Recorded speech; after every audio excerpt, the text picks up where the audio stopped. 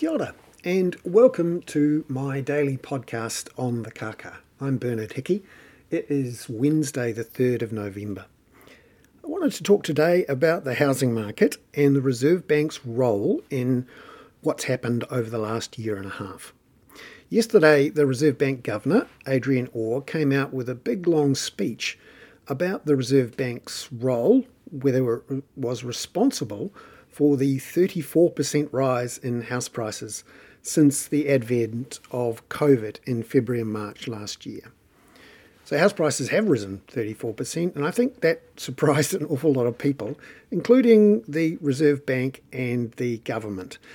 And I suspect it has surprised in a bad way both of them, because we're now looking at the housing market rising by $500 billion in the last 18 months. That means that people who own property are now over $500 billion richer because of what's happened in the housing market. At the same time, of course, we've got tens of thousands of people waiting for housing. We've got rent increases, which are making life very difficult for people on low incomes. And a whole generation of people believe now that they can't get into the housing market on their own steam, that they'll have to rely on deposits and lotto wins from other people to get into the housing market. So understandably, the government and the Reserve Bank are a little bit sensitive about criticism that they caused this housing market explosion over the last 18 months. So let's look at what's actually happened, what the Reserve Bank Governor said yesterday, and whether that's worth challenging. I think it is. Firstly, let's just recap on what went on in the last 18 months. Obviously, COVID arrived and we went into lockdown in late March of last year. The Reserve Bank and others at the time thought this would cause a massive recession and a big rise in unemployment and a drop in output, which would be catastrophic. There was some talk even of unemployment rising to 30%, certainly more than 10%, and that there would be a collapse in asset values and a collapse in economic activity. So the Reserve Bank basically pulled all the levers in emergency action to cushion the blow of the worst economic shock since the Second World War for New Zealand and the rest of the world. And you can understand why. We all remember how at the end of March we all went into lockdown and we stopped spending pretty much, apart from at the supermarket and online. And a whole bunch of people who would have been out there producing things weren't. They were at home watching Netflix. And so the Reserve Bank did a couple of things. Firstly, it slashed the official cash rate to 0.25% from close to 1%. And that's quite a big drop, and it was a record low. Secondly, it announced, at least initially, that it would print or create tens of billions of dollars to buy government bonds. The point of this is to lower long-term interest rates by essentially mopping up a lot of the supply of extra bonds that are coming onto the market, and by lowering long-term interest rates, making it cheaper for businesses and households to borrow money and to spend that money. So that makes sense.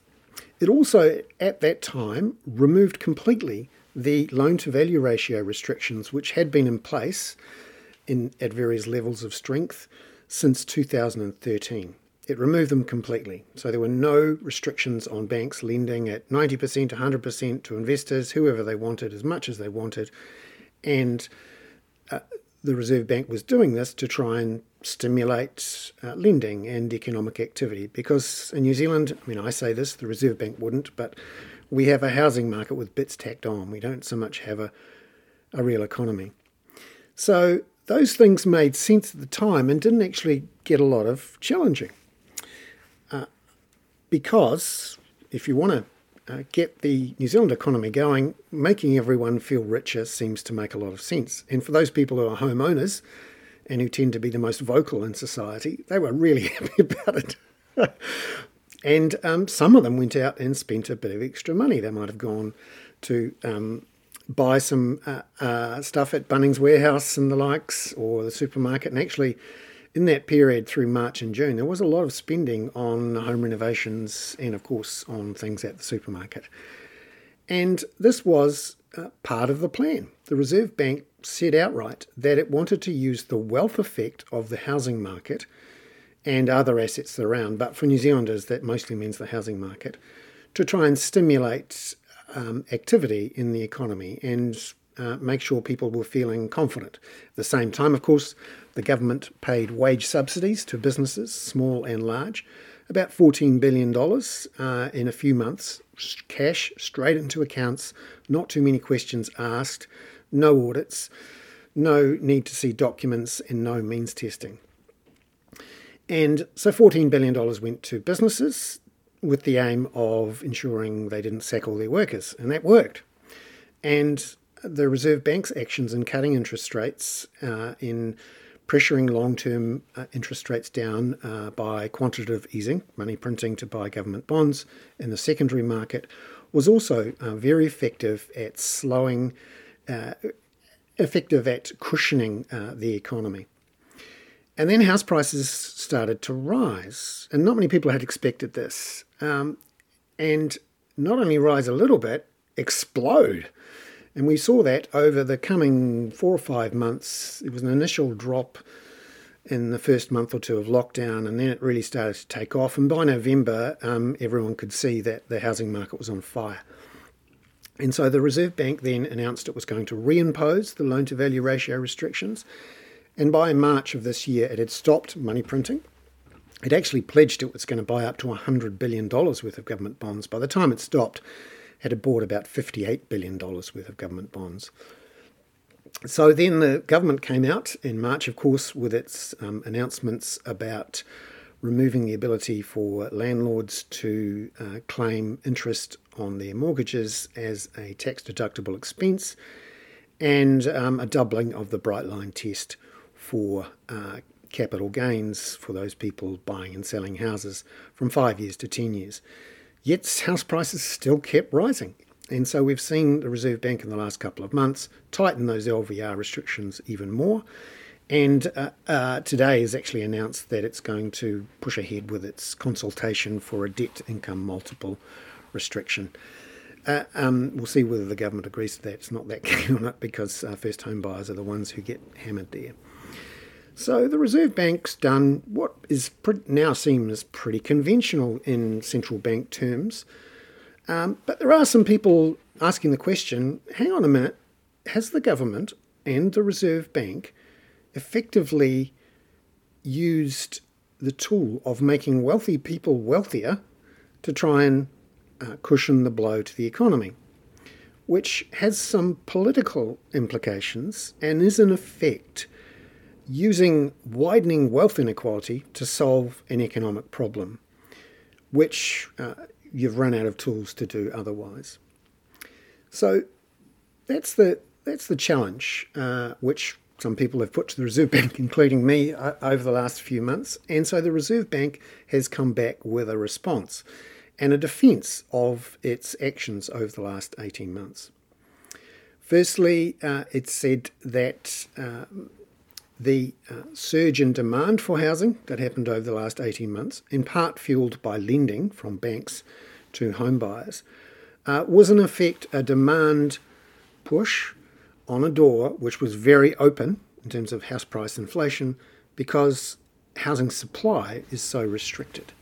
In particular, the Reserve Bank has pointed to a lack of available land that is zoned and infrastructured to build new houses, and the problems that we're seeing with various supply shortages, building materials and the likes, which is all true. And you could see how you could argue that the Reserve Bank was just doing its normal job of trying to keep inflation low at the same time as maximising full employment. And you've seen maybe from the employment figures today, unemployment of 3.4% shows that it seems to have worked. And the Reserve Bank governor has said at various times that he sees the things that keep him awake at night are rising unemployment, and that the best way to avoid inequality and pain for those people who are vulnerable is to ensure that they have jobs. That is fair enough. The question, though, is did it know that it's using the wealth effect tool was going to increase prices so much? Did it think that it would work to stimulate economic activity? And was there any alternative? So could it have done anything different? And it's a big exercise in what the Americans call Monday morning quarterbacking going on here. But I think it's worth asking the question because the Reserve Bank has defended its response. Firstly, there were alternatives. So the government could have effectively given everyone a cash amount of equal amounts, let's say $10,000 in cash, very quickly. They could have done it through the IRD or the MSD. They certainly did it for businesses. And then that money would have been spent or saved. For those people who are on lower incomes, the most vulnerable, they would have spent almost all of it. So that was an option. The government chose not to even do that, even though there was some very early initial discussion that that might be a possibility, given that other countries had done this, so-called helicopter money.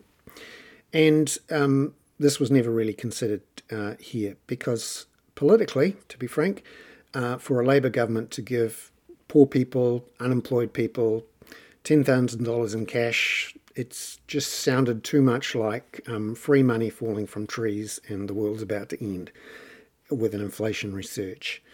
Instead, what happened was that people who owned assets became more than $500 billion richer, and people who ran businesses were given $18 billion in cash, which they then put into their term deposit accounts. So in effect, the response of this government, this Labour government and the Reserve Bank, with the approval of the Finance Minister, so just in case you were about to argue that this was an independent Reserve Bank decision, it has the right to do what it wants to meet its monetary policy objectives, this had nothing to do with the government, no. The Reserve Bank, because this was an unusual thing to do, actually got the permission of the Finance Minister to go ahead and do this before they did it. In fact, they got themselves essentially a free pass in the form of the government saying it would make up for any losses that the Reserve Bank faced in buying these bonds.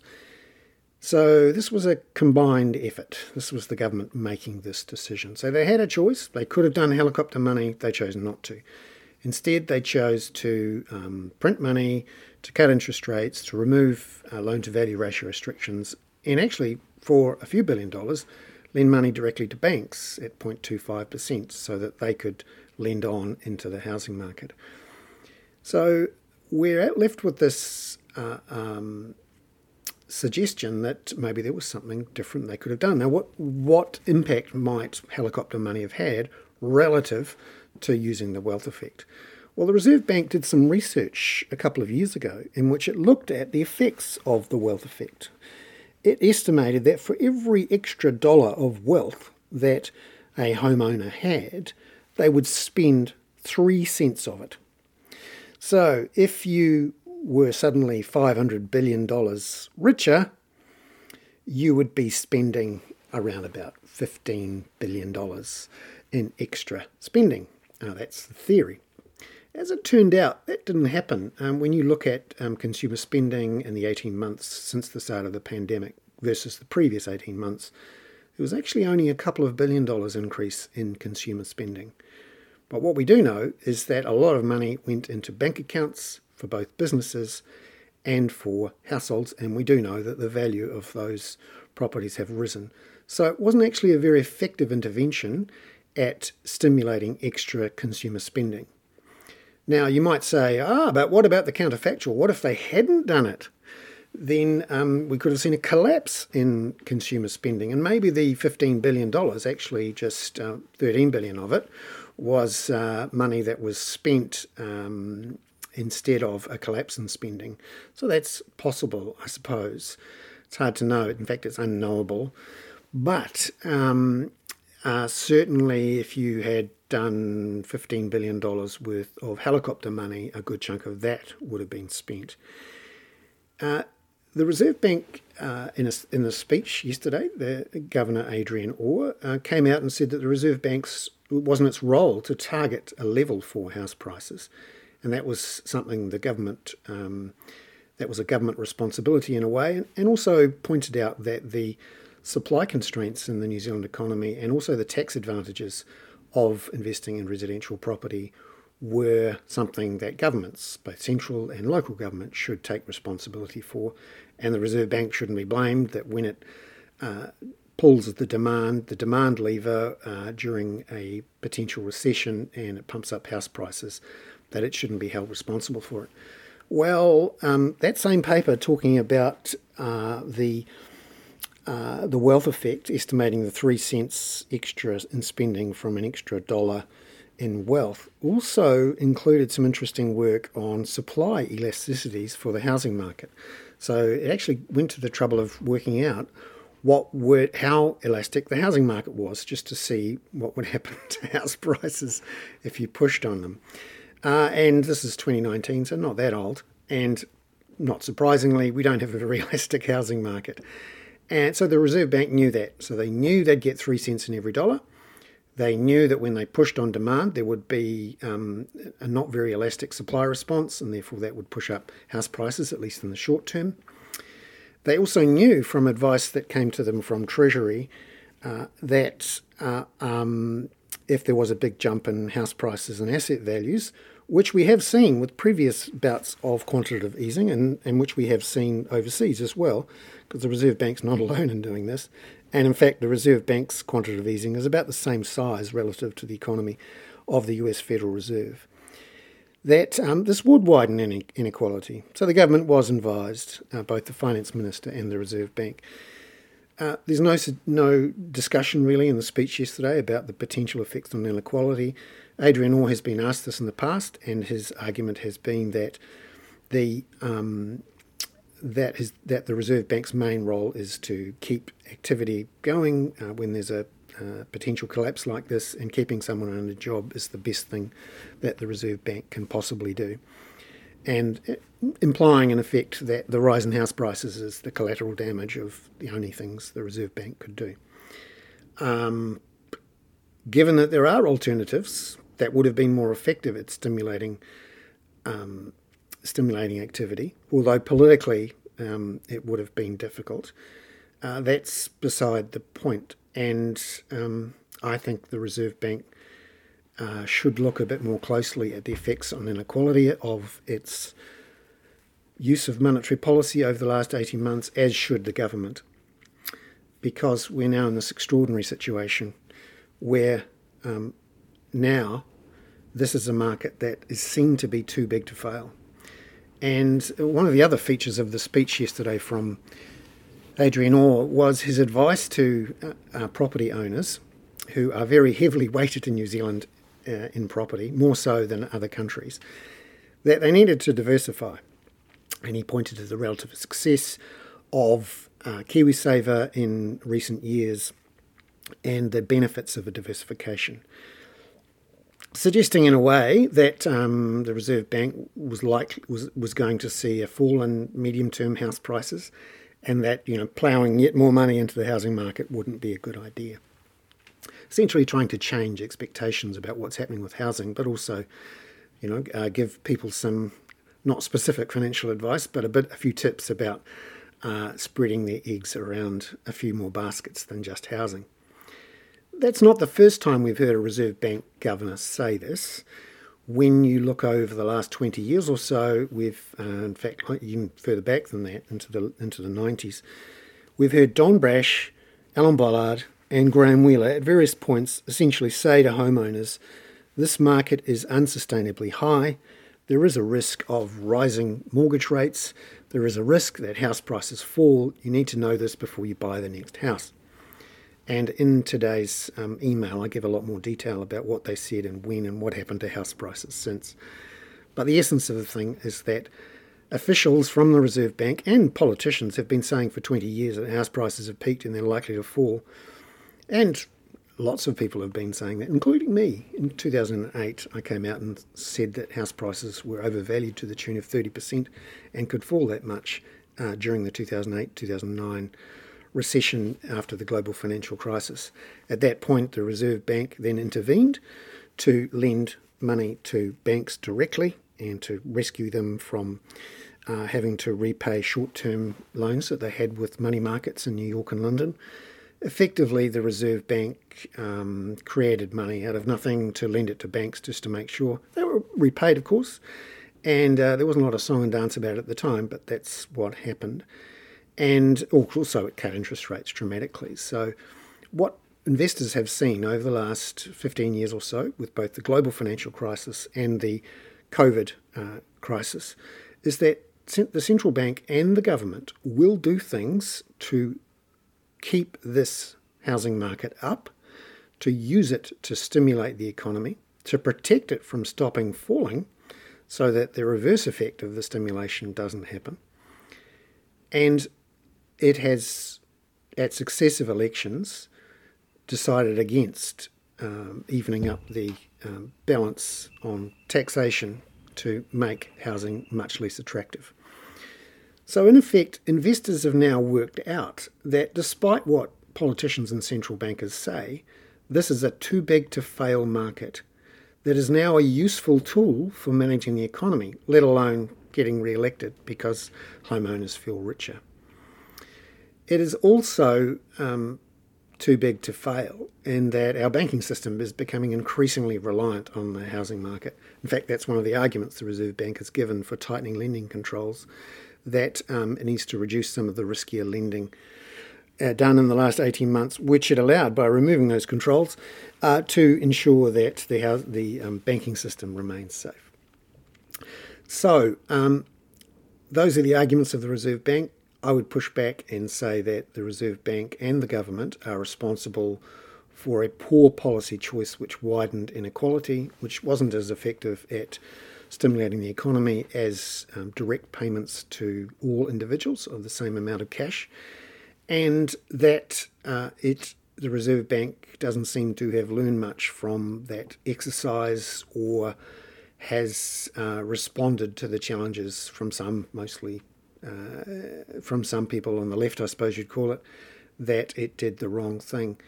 And it, of course, also hasn't responded to the problem of moral hazard, which has developed now with the housing market, or look to combat effectively the expectations now that investors have that house prices will rise 6 to 7% every year, double every decade, because in effect, homeowners and investors who've been watching the market for the last 20 or 30 years and assuming that house prices will double every 10 years, were much more right than the experts at the Reserve Bank or the politicians telling them that they needed to pull back from this overvalued market. I'm Bernard Hickey. That was a podcast on the kaka. It is the Wednesday, the 3rd of November. Ka kite anō.